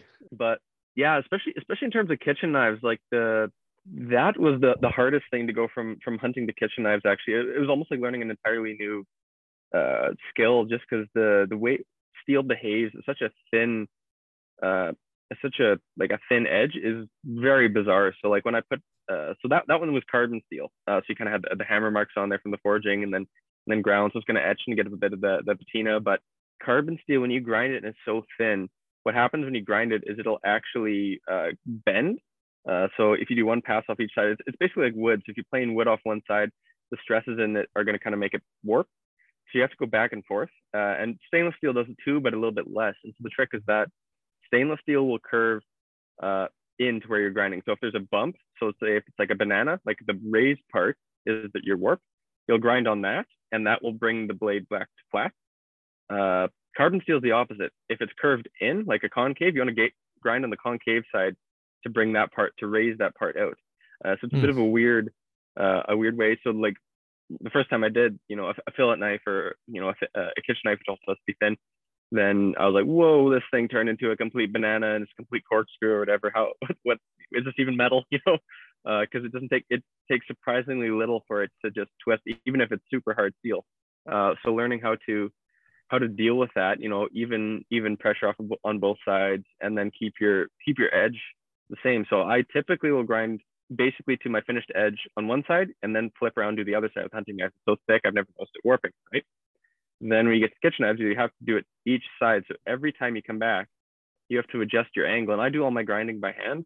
So every time you got to pick up that initial edge, and you only take a little bit of metal off each time, but you have to make sure that you keep that very precise angle exactly the same and pick it up by eye and more by feel. Actually, like when I do the grinding now, because I've done so many of them, I kind of just do it by feel. So I don't even really need to look at it. Almost I'll know where it is. So that was pretty difficult. Yeah, and just to test out what thickness is proper. Like I can go way thinner than that blade actually, but you start getting into, okay, well, all of a sudden this is going to be used to slice open, joints in chicken or whatever it would be. And, what is this knife designed for, and what are people going to use it for? Because that's kind of two different things too. Because I kind of want my knives to be, for the most part, used for basically everything in the kitchen, but to work well for everything. And that's kind of hard to make a jack of all trades, especially kitchen knife. Something that's going to be, a wicked slicer is not going to do so good against bone. So learning how to get the middle ground edge, that it's going to be a great slicer, but also if you nick a bone, if you do this or that, it's not going to disintegrate your knife, is kind of the trick. And then actually better heat treating. That was really when I started to notice, like, okay, the heat treating has to be spot on. So up till that point I had so carbon steel and stainless steel have like completely different heat treating processes, because you start with the soft steel, you can cut it with a bandsaw or whatever. The carbon steel, you heat up and you quench it in oil. You do a few heat treating processes before that, and then you quench it in the oil, and then you do the tempering process, which is like at a lower temperature, and that kind of relaxes the grain, softens it a bit. Stainless is a bit different. You have to heat it up much higher, quench it between aluminum plates, and then soak in liquid nitrogen. And that's what kind of gives a bit of the better edge retention and corrosion resistance. And then you do tempering as well. But yeah, getting the quenchant matters when you do the carbon steel quenching. So I started out with canola oil, and then I preheat it to a specific temperature, and that worked okay because you get it pretty cheap at Costco. But doing those kitchen knives, you start to realize how you need to get really, really precise and follow the manufacturer's instructions, and then test it out too. So like, okay, I need to invest in this specialty oil that's like $350 a gallon in order to get a higher quality blade, and just to try to get a bit of a more consistent product in that regard. But yeah, I find that kitchen knives are a bit more challenging to do, but I kind of like the challenge of that too. Like keeping the blade, keeping the edge straight, keeping it as refined is a lot more challenging. So it is quite enjoyable to do. Kind of keeps you on your toes a little bit. And with the decision to go with like a high carbon steel, and like you drop the stainless in some of your blades even, right? It's just a straight carbon blade. Obviously that's a performance thing, but was that a bit of a leap too? Or like, because obviously carbon, well, it comes with sharpness, it comes with some drawbacks too. There's a little bit more maintenance and care that has to go into the blade. Can you talk about that a little bit, Grayson? Yeah, and that's the same thing. That's kind of why I got more into stainless as well too. It was from the kitchen side, because you have the carbon steel is nice. It's got a really, it holds a really good edge. It's very easy to resharpen, which is great for home cooks and chefs. It takes, it doesn't take much to get a sharp edge back on the carbon steel once it eventually does dull. But yeah, same thing, the maintenance. If you leave the wrong thing on it, like the wrong juices, whatever it is, it'll rust pretty quick. So you kind of have to wipe it down pretty quick. I recommend a coat of mineral oil for storage. Depends on the humidity of your house and whatnot. My own blades, I don't, and it seems to be fine. But it depends on a lot of different factors. But yeah, so a little bit more maintenance in that regard, just to keep rust from forming. And the stainless is kind of a little bit more difficult to resharpen, depending on what type of stainless. A lot of people say it holds an edge a little bit worse than the carbon steel, but there's some pretty wicked stainlesses now, especially like that are more used in hunting knives actually, that are just killer. I haven't gotten to use all these crazy super steels, but some of them are kind of blow some of the carbon out of the way. But when you come back to like traditional carbon and stainless, and when you kind of do really, really broad umbrella of one versus the other, that's kind of where people come into it. And so I like doing a lot of stainless for user friendliness, right? So you're in the kitchen, you're going to cut a lemon, you're going to cut a whatever, you leave it there, or leave it until after supper, and then you come rinse it. You don't want to come back and there's a rust monster growing on your nice knife, or your whoever it is that comes over from your house, hey, I'll help you cook, and slices some stuff and just grabs your fancy knife, and then what'd you do? It's it's red, and it's you destroyed it. That's a prototype. So yeah, exactly. Yeah, one of a kind. Oh, that's funny. Yeah, I also think about my hunting knives too, because like I do some ungodly things to those blades, and yeah, I just would not. I'm not in the mindset when I'm in the bush to be thinking about, hey, I need to put oil on this thing right away or something like that. So yeah, I could see where the stainless would pay off in that department as well. Yeah, like basically the only thing I'll do, when I do carbon hunting knives, I'll do like an etched patina, which helps a little bit with rust. It's basically like a gun bluing, and it's not too hard to touch out. So like if people say, oh, it got a bit of rust on it, basically take a bit of steel wool and like an oil like WD-40 or something like that. You kind of scrub on it a bit, and that will help, or like a fine grit sandpaper, and that'll kind of hide some of the rust spots. Otherwise, yeah, like a polished carbon steel in the bush is not gonna. It can take some abuse. Although my own knife that I have, it's kind of a bit of a chopper. That one is polished carbon steel, and I've abused it pretty good. And it actually holds it pretty good, because it depends on the carbon steel too, and how good you do your heat treating, because that's going to really affect your corrosion resistance actually. Instead of like normal stainless steels, it's just stainless steel. These ones and the carbon steel, depending on how you heat treat it, how long you let it soak at the temperatures, is gonna give better corrosion protection. So I try to choose carbon steels that are a little bit better for corrosion protection, but some have drawbacks too. So like, for example, I'll give like my two favorite carbon steels. It's gonna be 80 CRV2 and 52-100. Both really good carbon steels. The 80 CRV2 is a little bit more impact resistant, a little bit less corrosion resistant. And then the 52-100 is kind of the opposite. So less impact resistance, but better corrosion resistance. So there's always kind of a bit of a trade-off whenever you choose any material. So that's why I use quite a few different steels, especially between blade types. And I usually keep, the same steel per blade type. But yeah, there's just in carbon steels alone, there's so many different types that work well for knives. You kind of have to see what would be better. Like for my fillet knives in carbon steel, there's the one that's really, really springy. Like you can harden it really hard and it'll still not snap, which is good. And obviously what you want in a fillet knife. But yeah. And I'm wondering too, like, we talked a little bit about just keeping the knife in between usages and cleaning it, but like when it comes to touch it up or hone it or sharpen it, like what do you recommend for some of these blades here? They're hopefully folks aren't dragging them through the V slot kind of what is that, the slick sticks or something they're called? The AccuSharp, whatever, I can't remember. Yeah, that's how I started my first sharpening was with one of those, and like the carbide teeth you kind of pull through. I would say and the best thing to do is to touch it up before it actually needs it.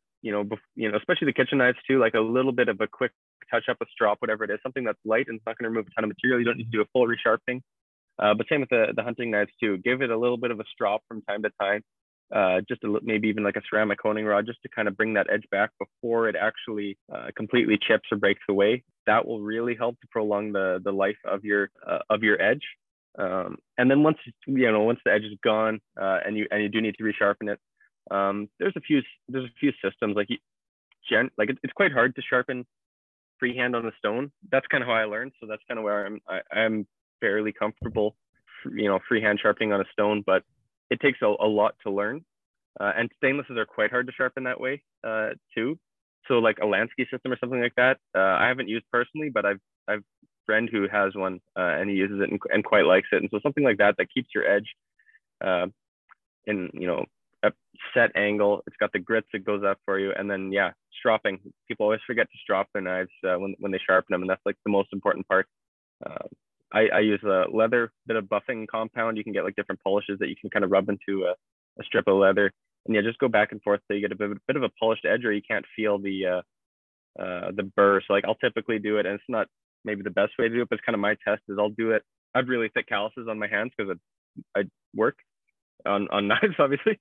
And so what I'll do is once I finish the sharpening, I'll kind of just touch my fingers, and I can kind of feel as the blade cuts into my calluses, like before it actually cuts me. So it doesn't hurt, but I can kind of tell it's just kind of slicing the skin, and I can feel it there's no burrs. And that's kind of how I can kind of tell. But you kind of have to be careful with that particular method. But paper also works and is less, going to damage your fingers. But it's kind of a habit for me. But yeah, paper is a good way to see if there's any burrs left. But yeah, make sure you strop it. Like even a kitchen knife, from time to time, you can probably get by with just like a strop with like a heavy cut polishing compound. Does a pretty surprising job of keeping an edge really well. And then you don't have to resharpen it nearly as much. Jason, I gotta it might be a tricky question for you, because I can tell you're an entrepreneur and you like to sell things, but I want to ask you the question of if it's your knife or not your knife. But like I just know because in a lot of camps, deer camps, whatever that I've been to, we've talked about knives before, about razor knives compared to like say a buck knife or your traditional like deer hunting knife. But like for somebody that's going to go out and spend a bit more money to get something to last them that much longer, what like for let's say a hunter, let's start with a hunter. What would you suggest? Like what kind of steels would you look for? Like what would you want in a knife to like, skin an animal, or just have like that good knife where you're going to invest some money, it's going to last you a while? Yeah, good question. Look at the steel type. So 440 steel, I'll kind of start there, can be a good stainless steel.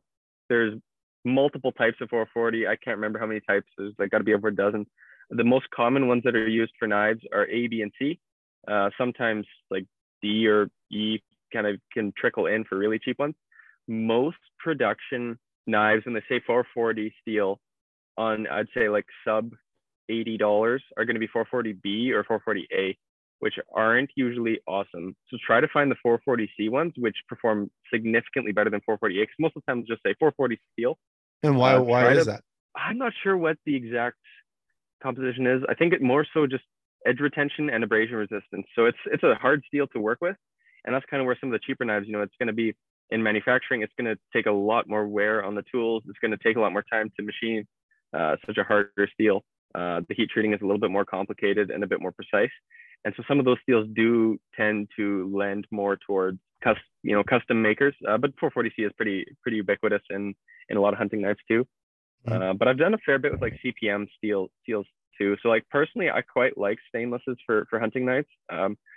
So like CPM S35VN, I quite like. And there's a few of the other higher end steels. So like look into a few of those steels and determine if they're going to be better for abrasion resistance or impact resistance. Because that's what I found with a lot of people when I've done a lot of, like I do most of trade shows. And so I'll talk with people and say, well, what do I want it for? And so I'll have some guy and he'll look at the same knife and he'll say, I skin an entire animal. I don't even, touch a bone, not even, the tiniest bit. The next guy's like, the way I do a deer is I got to hammer every bone with this and a hammer going through it, and I got to hammer all the way through it, right? So there's a ton of different techniques, and it's crazy too, like the size of a blade. I've sold like my Varangian knife is like 6 or 7 inch blade, like big blade, thick edge, and I've sold quite a few of those where people are like, this is exactly what I like for skinning. And then other people say, I only want like a 2 inch blade. Like nothing other than that is going to get into nothing bigger than that's going to get into my pack. And the next guy will come along just as decked out in camo as the last guy and be like, this is useless, And so it's very interesting to see what, and people who do it a lot, have a lot of preference. So know what you like to do. And then, learn what those steels are. So like, okay, maybe is S35, is it as impact resistant as I want? How, and what kind of hunts do I do? Am I going to be going for a while and might need to touch it up quickly in the field? Is a steel a bit easier to touch up in the field versus something else that you're going to have to take it in to get professionally resharpened, and then you're out there for 2 weeks and you have a dull knife, kind of, a little bit embarrassed while everyone else is still cutting away with their way cheaper knife, because it was, a different, for different applications. So there's a lot of different brands, and it comes down to, some, your hunting style, because a lot of times people think, okay, I need a beater to break a rib cage or to pop joints or whatever it is. I need to have a beater knife that I don't care about, and then here's my razor blade that I'm going to do this with. So if you have to pick one that does everything, kind of try to find what you want in your pack. And same thing, if you're going to be going for a few weeks, how many knives do you want to make sure you have on you still at the end of the week? And is knife number 8 still in here? Yeah. I don't know. I like stainlesses for my hunting knives, actually. So that's kind of, I'm not as abusive on them that I kind of would go with the carbon steel. I like the look of the carbon steel a bit better, but I'm a bit more like, I like it clean. Yeah. Yeah. I'd hate to use this saying, but I think it's fitting. But there is a million ways to skin a cat. So if you're a beater or, a finesse guy when it comes to skinning, you can do whatever you want. But then I guess my flip side of this question is that I have the filleting knife that you've made. Is there like a certain steel that was used on that? Like I didn't do much research on it or anything on your website, and I'm sure you could probably find a lot on there. But like, what is it? What is your filleting knife like? Like, what is what's so good about it? Yeah. Okay. So and actually, I was going to ask you, because that was the first design. That was also kind of a prototype. I put a really, really thin edge on there. So I wanted to see how it's actually going to hold up, and with some heavy abuse, because it is a harder steel but really thin edge. So that's kind of where it comes up to how it's holding up. So hopefully it's holding up. If not, then I might have to put a bit of a thicker edge on there. Yeah. So far. And I was kind of telling you, I haven't been out fishing yet in this new season. So it's on the schedule to get out. So hopefully I catch some stuff worth skinning, and I'll give you some good feedback on it. But I'm probably going to sound exactly like Tristan. My initial thoughts of when I pulled that knife out of its boxes, I couldn't believe like how nice it was. And I was just like it's almost like a knife like I don't really want to take fishing, because it is nice, and like the handle, and like that's the other thing I want to talk to you about too, is like flip side of like doing the forging, like your handles, like Do you do all that yourself too? Yeah, yep. Everything. Like when I started, the only thing I didn't do is the sheath. But now I do that as well too. So the handles are a really fun part. That's actually kind of the most dangerous part. A lot of the materials you use are not really good for your health, such fine dust and stuff. But there's a million different things you can do, and like synthetics are crazy. You can do some pretty crazy things that work good for outdoor things. And the tricky thing with the handles is, and why I do sell really well in person more so than online, is like it all depends on how it feels in your hand. And I'm trying to find like a jack of all trades kind of feel. So when I design my handles, I try to come up with something that's going to fit, 75% of the population, or 60% of the population, instead of 10% of the population because it's a really small blade, or okay, this guy's 6'8" and has giant hands, need something really big. I try to find something that fits most of the population as good as I can. And so it's kind of tricky. Like when I did custom work, that was a tricky thing. I'd have to, send templates in the mail. Okay, how does this feel? Here's 5 different templates. How does this feel to you? So now I kind of try to do the the split the difference a little bit. But yeah, no, all the handle work, everything. I used to do like stainless heat treating, I used to outsource, but now I've kind of done that in-house. Now I actually do that for other knife makers too. But yeah, slowly kind of tried to incorporate things into my own business, and like that's kind of where being able to do it as my business versus as a hobby, like it made more sense for me to invest in the proper heat treating stuff, in the stuff for doing the handles, to buy in bulk to get a bit of a discount. At that point, it makes more sense for me to do it. Otherwise, there's certain things you'd just outsource because, like, okay, I'd rather pay the $50 for someone else to do X. But now it's like, okay, now I got to do 100 times, or 10 times 50. Then all of a sudden it's $500. You start to get close to, okay, well, what if I buy it in bulk and figure out a way to do it myself? And that's kind of where I've slowly been expanding my stuff. Now I've got pretty much quite a bit of stuff. I do almost everything. I think everything myself, actually. But yeah, that's cool, man. That's super cool. And like kudos to you for doing that. The one, I'm going to give you one boots on the ground tip. Yeah. If you ever get to that point, is you got to have them handle with like some sort of like fluorescent like color in it, because I don't know how many knives I've like laid down in the grass or whatever to do something, go turn around to grab it, and I'm like, hey, where'd I put it? Because the handle's camo or black or brown or whatever, and you're like, the fuck, where did this thing go? Yeah. Oh yeah, that's the thing too. Like I'll have certain ones at the shows and be like, here's a camouflage handle, and they're like, that looks super cool, and I'm almost like, well, here's a bright blue handle, and blue looks cool too. Like a lot of people like blue, but yeah, what's going to get lost? And that's kind of or maybe that's maybe that's part of your business plan. Hey, let's get them to lose them. Now have to buy another one, right? Honestly, I've had a few, and people are like, yeah, it's gone. I liked it. I'm going to buy another one right away. Like, oh, okay. I feel bad, or I'll try to make something work with them. But it's like, but I appreciate that you came back. So, yeah. Yeah. It always feels bad when you lose something like that. But I haven't had too many that I know of. But yeah, I always try to make something work. And same with like warranty stuff too. If something does get damaged, like I offer lifetime resharpening on all my blades. So as long as you can get it to me twice per year, I'll do a resharpening little touch up for free. And then as long as you cover like shipping both ways or drop it off and pick up, whatever it is. That's cool. I try to always help out and stuff, because it's supposed to last a lifetime. Yeah, and like so then I got another kind of question about like production and stuff, but what do you find is like your most popular knife with the outdoors people or the outdoors world? Like maybe not necessarily like the bushcraft side of things, but let's say like the hunters and anglers and stuff like that. What's your, like, obviously a filleting knife, but yeah, what's some of your most popular ones there? Yeah, so like my most popular is my auxiliary model for hunting and outdoors. So I offer it in stainless on carbon, so it's about a 3.5, 4-inch, just kind of a standard drop point hunter. Like my style, I like to offer like carbon steel with a wood handle, stainless steel with a synthetic handle. So carbon steel, I say, is a little bit of a thicker edge. If you're going to be whaling on bones and really abusing it, that one's good for that. Stainless can be a bit of a finer edge, so more of a razor blade, but still going to hold up pretty well. So that's kind of my most popular. I've also got my Legionnaire model, which is just a bit smaller. A lot of people wear it like an EDC blade because it's small enough you can kind of use it as an EDC blade, but it is a bit of a smaller handle. Like I'm about 6 feet, and I've got a medium to largish hands, and that one's like on the edge of being too small for my hand. I like a smaller handle. But yeah, the same thing. Like people want to be able to feel it. Like some people want to grab it like a baseball bat. Others people like I barely want to feel the handle in there. I just want to have just the, when I'm going in, I want to hold it so that I can adjust any which way, without having to only grab it in one way. So that handle is a bit more rounded in that way versus the oval of the auxiliary, a bit more grip in one way. And I find people use that a little bit more for general purpose camping too. So those are pretty popular for both of those. Those are kind of my bread and butter is those two blades.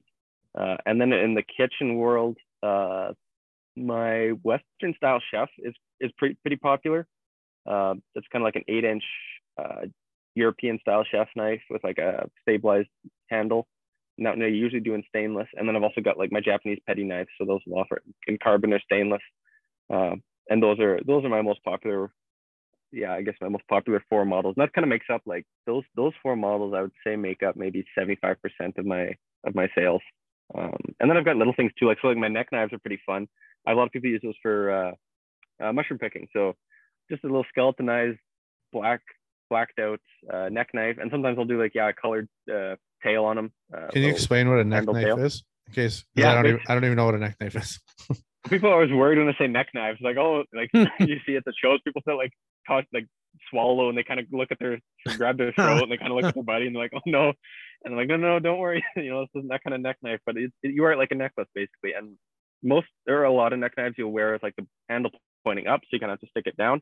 I like it so the handle's pointing down, so when you're mushroom picking or foraging, you bend over, it kind of swings in front of you. You can grab the mushroom and with one pull, you just pull the knife out quickly, cut your mushroom, put it right back up, and you keep going. So that one's really popular for that sort of thing. Super lightweight. So that's kind of my ultra lightweight design. So because the handle is skeletonized, just a wee little 4-inch blade, like overall knife size. So just a cute little knife, and then I'll offer different color like handle wraps for it too.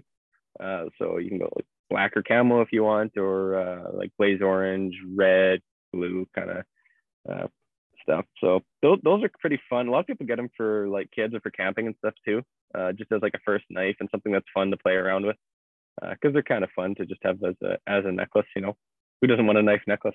Yeah, exactly. Now I want a knife necklace. I want 2 of them. Yeah. I got one more question. Maybe I'll hand it over to Tristan. I don't want to take up too much time either. Getting close to an hour here, but in your store there, like, is there anything else that you're creating or making that's not a knife? Like, are you doing anything else like out of the ordinary, or like custom projects or anything like that? Yeah, I do a few custom projects throughout the year. Mostly now I do customized things, so I get to do some kind of fun things. People are like, oh, I have this crazy material I have, or need this crazy material. Would you put it into one of your knives? So I'll do something fun like that. Like I'm working right now with a client who wants mother of pearl inlays in the handle, which should be fun. I've done so that'll be working on soon with Damascus steel. So that's always a fun project, and you get to kind of work with like a pattern steel too, and a little bit more of a like much more artistic in nature. And I've done a few. I really wish I could have found a way to produce them in a way that was efficient. I did some tomahawks, like traditional tomahawks, out of a railroad spike. So like when I started, I made a lot of railroad spike knives, and that was kind of what got me started at like trade shows and stuff like that. And then I figured out a way to make like a traditional tomahawk where you remove the handle with like one hit. So basically you have the ash handle wedges out near the top. So you flip it upside down, you kind of just drive it onto the ground, and it'll seat the tomahawk head. When you're done with it, you flip it upside down, and like holding it like a normal tomahawk, if you just hit the pommel, like the end on the ground, the head will come off and you wear it on your belt. Like that's what traditionally people would do. And then they would get a new stick whenever they found it and use that head to carve your new tomahawk handle, because instead of carrying around this big heavy stick the whole time, so I did those, and I made them of a railroad spike. So like the one end was like the hammer end, that was the head of the spike, and then the other side was the bit of the tomahawk, and they work pretty good for throwing. And I really wish I could have, like, I made a bunch of them and I just couldn't figure out a way to make them even remotely close to being able to sell them for a decent rate, more than $4 an hour. So those were pretty fun. But I do some other stuff. Like I work with a lot of other knife makers across Canada, which is a good way to kind of expand and see what other people are doing, because I run a lot of water jet jobs. Like I stock a lot of steels and then water jet blades for other guys and do heat treating for other knife makers. So I get to see a lot of their designs or what their customers like. So some interesting ones. I'm always surprised, like a lot of guys have really small handles, or they'll put like just interesting thicknesses they choose. And so it'll be interesting to see once they're actually made, okay, this is kind of a neat design. Like there's, it's literally the sky's the limit, and it's so you don't feel like you're competing with in a lot of ways in that sense with a lot of the other knife makers, because your styles are so different. They're for very different purposes, even with hunting, for example, or kitchen use, that you don't feel too much like you're competing, because it's there's enough of the pie for everyone in that way, and you're learning from other people too. It's like, okay, I put this type of edge on, I want this kind of heat treat, so you get to kind of slowly pick up, and that helps to refine the skills. And I'm still learning quite a bit, but you get to pick up things from different people like that, I guess. Yeah. Well, when you decide to do a hatchet, I want the prototype for mine. Yeah. Tristan got an Yeah. awesome chef's knife prototype. I want the hatchet. Yeah. You That's got awesome. it. Yeah. I want to hope make one more for myself. I hope it's huge. I hope it's like an 8-foot axe or something like that. Yeah. Battle axe. Barely left it. Bears. Speaking of making like ungodly weapons, I have to ask before we let you go, but I got super into Forge and Fire over the pandemic, and obviously it's got a little bit of the Hollywood flair to it, but like what do you think of the show? Like, I'm sure there's elements of it that are realistic, or is there elements that just drive you wild watching it? I've heard mixed reviews from folks who actually forge, but someone who's doing it kind of on the reg here, like, what did you think? Could you see yourself going on the show, or would you kind of pass at the Hollywood aspect of it? Like, what do you think there, Grayson? Well, big question, lots of opinions to respond with here. So for starters, actually, I was almost on the show right before COVID. I got to like the third round of interviews, and that was the Zoom interview. So I got through that, and they're like, yeah, sounds good. And it sounded really positive, like I was going to be on the show. And then when the pandemic hit and everything got, like, the borders got shut down, then they just said they weren't taking any Canadians, because they would have had, like, I would have had to isolate. They would have had to isolate the team back and forth. It extended their time frame by like 2 months or whatever, because they had to go back and forth so many times. So they said it wouldn't have worked. So that would have been really exciting, but didn't work out. In terms, I would go on again. I would attempt to do it, but like, I'm not in any rush to apply, just because it's not as much my focus right now. It would be fun. I find I guess the two main, I don't know if they're downsides, or two main misconceptions people get from watching that show is that every knife maker makes knives like they do on the show. Like they start with a train track and hammer it down. But in reality, it's like, no, if I'm making a knife that's 1/8 of an inch thick by 2 inches wide, I'm going to start with steel that's 1/8 of an inch thick and 2 inches wide, instead of something huge and hammer it down. Like, so that's kind of one of the things where it's more, they kind of cater more towards the hobby ideas of it. Like, okay, can we do this canister Damascus? There's a few guys who do it for production, but it's mostly in there, which there's nothing wrong with it. Like, it's exploring the artistic side of what you can do if you're not constrained by, okay, I have to get this done in 4 hours for my my job, and I have to be careful about the time and the cost that go into it. It's like, okay, I can spend some time just kind of messing around, figuring out something cool. So there's more of that goes into it. But then I guess kind of the only other downside would be like the heat treating they kind of show. So like everyone talks about the quench, you take it out, you stick it in flaming oil, and that part kind of drives me crazy. So like they do a pretty, like, I don't know, they don't show a lot of the heat treating process. So when you heat treat a carbon steel, there's typically 6 steps to sometimes 7 to the heat treating process. They only show you usually the quench. So what you got to do especially after forging, you have to normalize it. So after forging, the steel is all very stressed and is very prone to cracking. The edge isn't going to hold, and it can shatter pretty easily. So you have to normalize it. So you have to take it up to very precise temperatures, hold it, let it air cool, take it up to another temperature, hold it and air cool, and do that a third time at a different temperature. And so different steels have different temperatures. You have to do it at different things. So once you do that, then you do the quench. So you heat it up and then you quench it in the oil. That's what makes it really hard. And then after that, you do the tempering cycles. So if you were to use the knife as is, like if you even drop it on the concrete, like it would shatter. Like it's as hard as glass after the quench. And I've actually done some testing. So like if you don't temper it quickly And so tempering is when you bring it up to about 300 to 450 degrees, depending on the steel and the blade. And you leave it in the oven at that temperature for about 2 hours. You have to do 2 cycles of that, 2 or 3, depending on the steel. If you don't do that, your blade can actually explode. So like I've done some tests where you quench it, and when you put like a seashell up to your ear and you can kind of hear like the ocean ringing or whatever, the steel does that. So like you can hold it for an hour maybe, and it will still be ringing after the heat treating, just because there's so much stress in the steel that it sounds like it's just vibrating, and you can hear it ringing quite loud. And if you leave it, eventually it'll just like shatter. So I've done some tests where I just leave it overnight and I come back and it's just self-destructed. So they don't show like all those steps. And I think the only downside is like I know a few people who learned from Forged in Fire, and that can be dangerous too, because like if you don't know, okay, you have to temper it.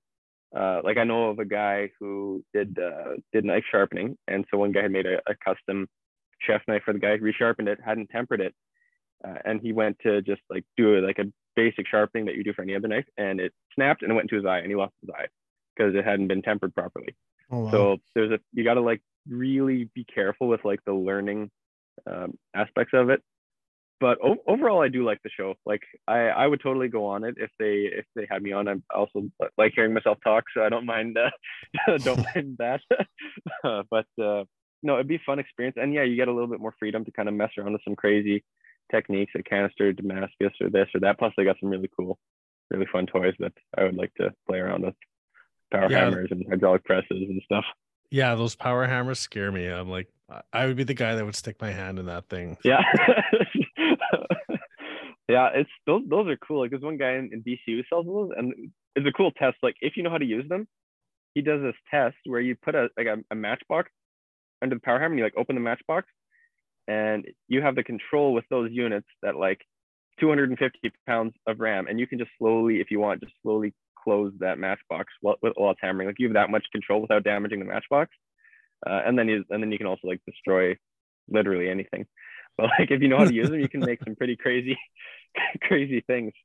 One day maybe. I don't do as much forging now because it's mostly stock removal, but definitely a fun toy. There's a couple guys in Manitoba who use them, so I get to play around with it from time to time.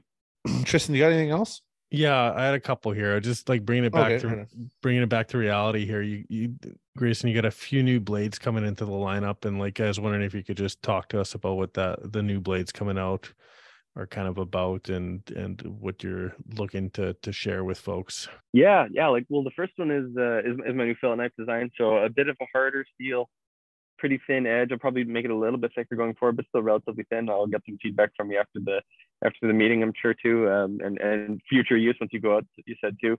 And then with the synthetic handle. So that's my new fillet knife that I've been pushing this spring, and then also my barbecue line. That I've been really working on for a while. So I've got four blades currently in my barbecue line. I got cleaver, 2 sizes of brisket knife, and then a trimming knife, so that you can kind of get ready for all your barbecuing needs. One's carbon steel, one's stainless. So some people like the carbon for getting that patina. You get the forged look to it. The stainless is lower maintenance.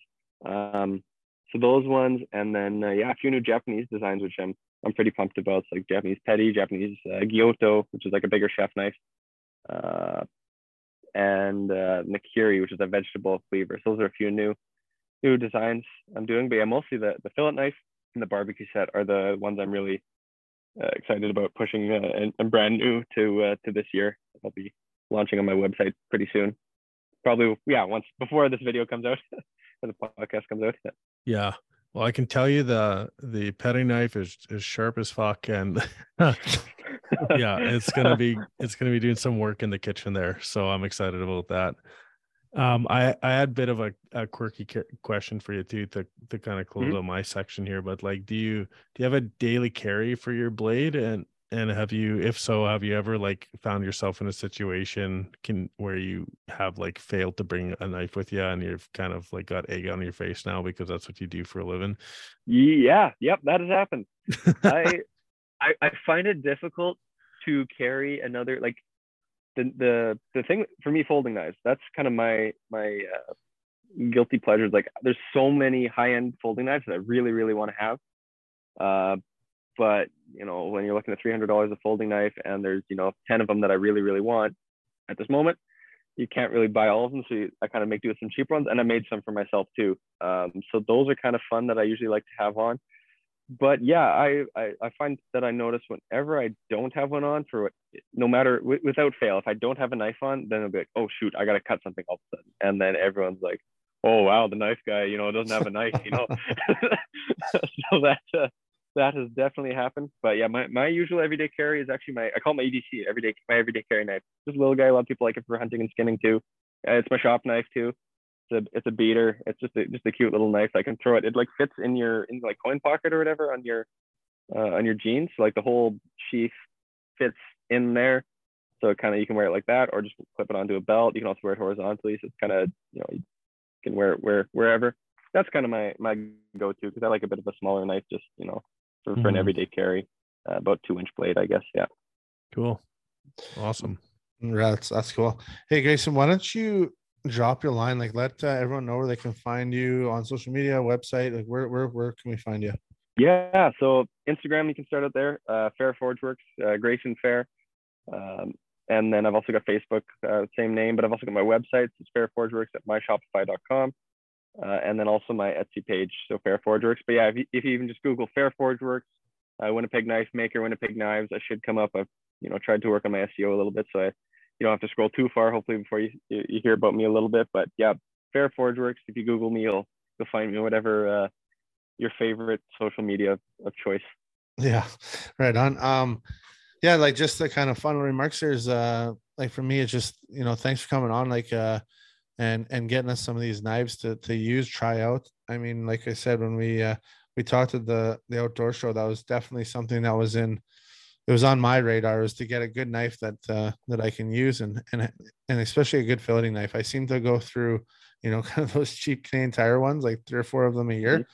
And I always so kind of a side story for you, Grayson, but first of all, I believe that you go through 3 or 4 filling knives a year. I know I'm terrible at losing stuff, but when it came to, I know this is gonna sound really off topic, when it came to sunglasses, I used to always buy like garage or gas station sunglasses, because I was like, oh, I'd always break them or I always lose them. And then I remember I got my first like pair of Oakleys, and I had them for like 2 years. And it's like you take, you have almost like appreciation for a little bit more of a product, like a better product. So that's what like kind of my thinking is with this filleting knife. So I'm gonna keep it, and it's gonna look good. I'm gonna have for a long time. I hope so too. I hope it doesn't wind up in the bottom of the lake there. Yeah. But no, I appreciate you taking the time. I appreciate you what you're doing, and again, like anybody that's listening, at the very least, go check out Grayson's Instagram, Facebook, or his website. Supporting local can mean anything. It can mean your province, your country, or even your continent. So look him up, check his stuff out. We really appreciate it, and Grayson, we appreciate you taking the time to come on the podcast and explaining knives. I've learned a lot here tonight, so thank you very much. No, yeah, thanks for having me. Really appreciate it. Looking forward to hearing. Right on. Okay, well, thanks again for jumping on, and we'll see you down the trail. Perfect. Right on.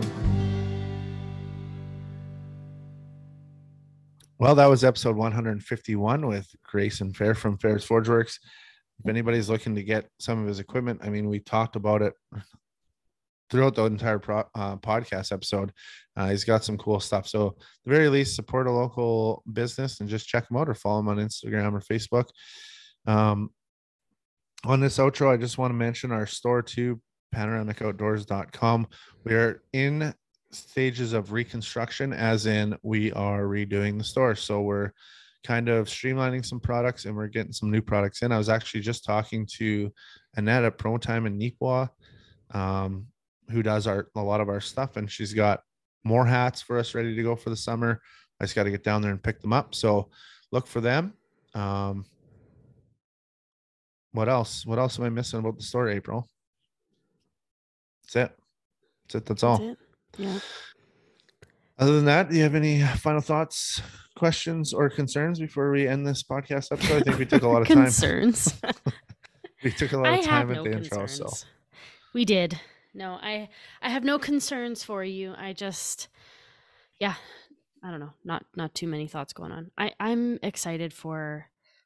I was really hoping that. See, I have two items from Fehr Forgeworks. I have a filleting knife, and I have kind of like a hunting buck knife sort of thing.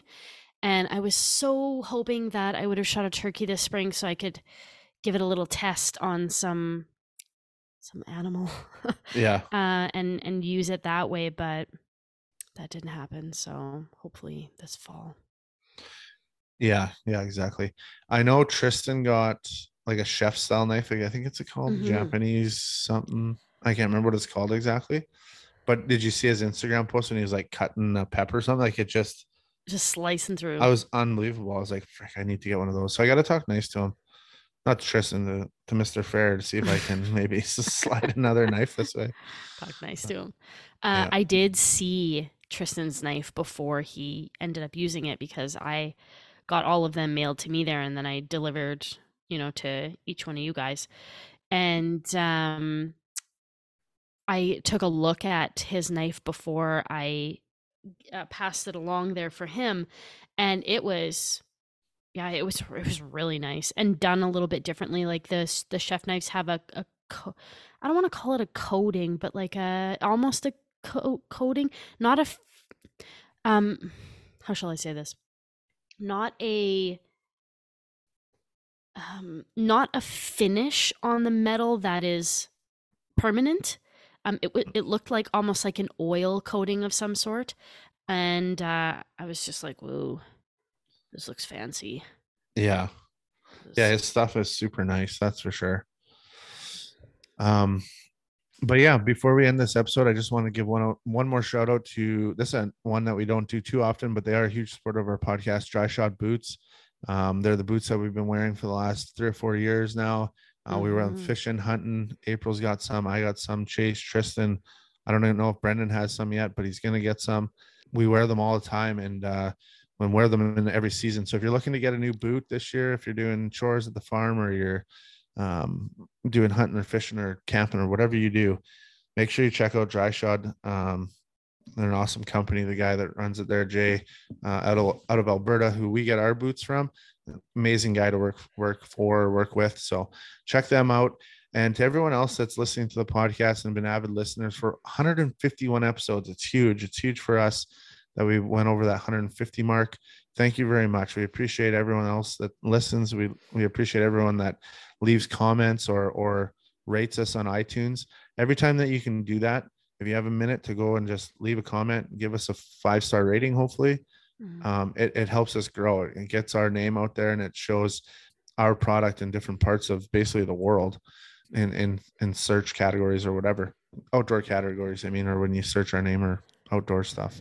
And it doesn't cost you anything to leave a comment, to share the podcast episode on your social media, or when Panoramic shares that they have posted something from their profiles or on Facebook or Instagram, it's free to share that post. It's free to share the podcast episode from the platforms, and just you can put the link in your stories or anything like that, and that's super appreciated to help kind of get the word out there and grow the community.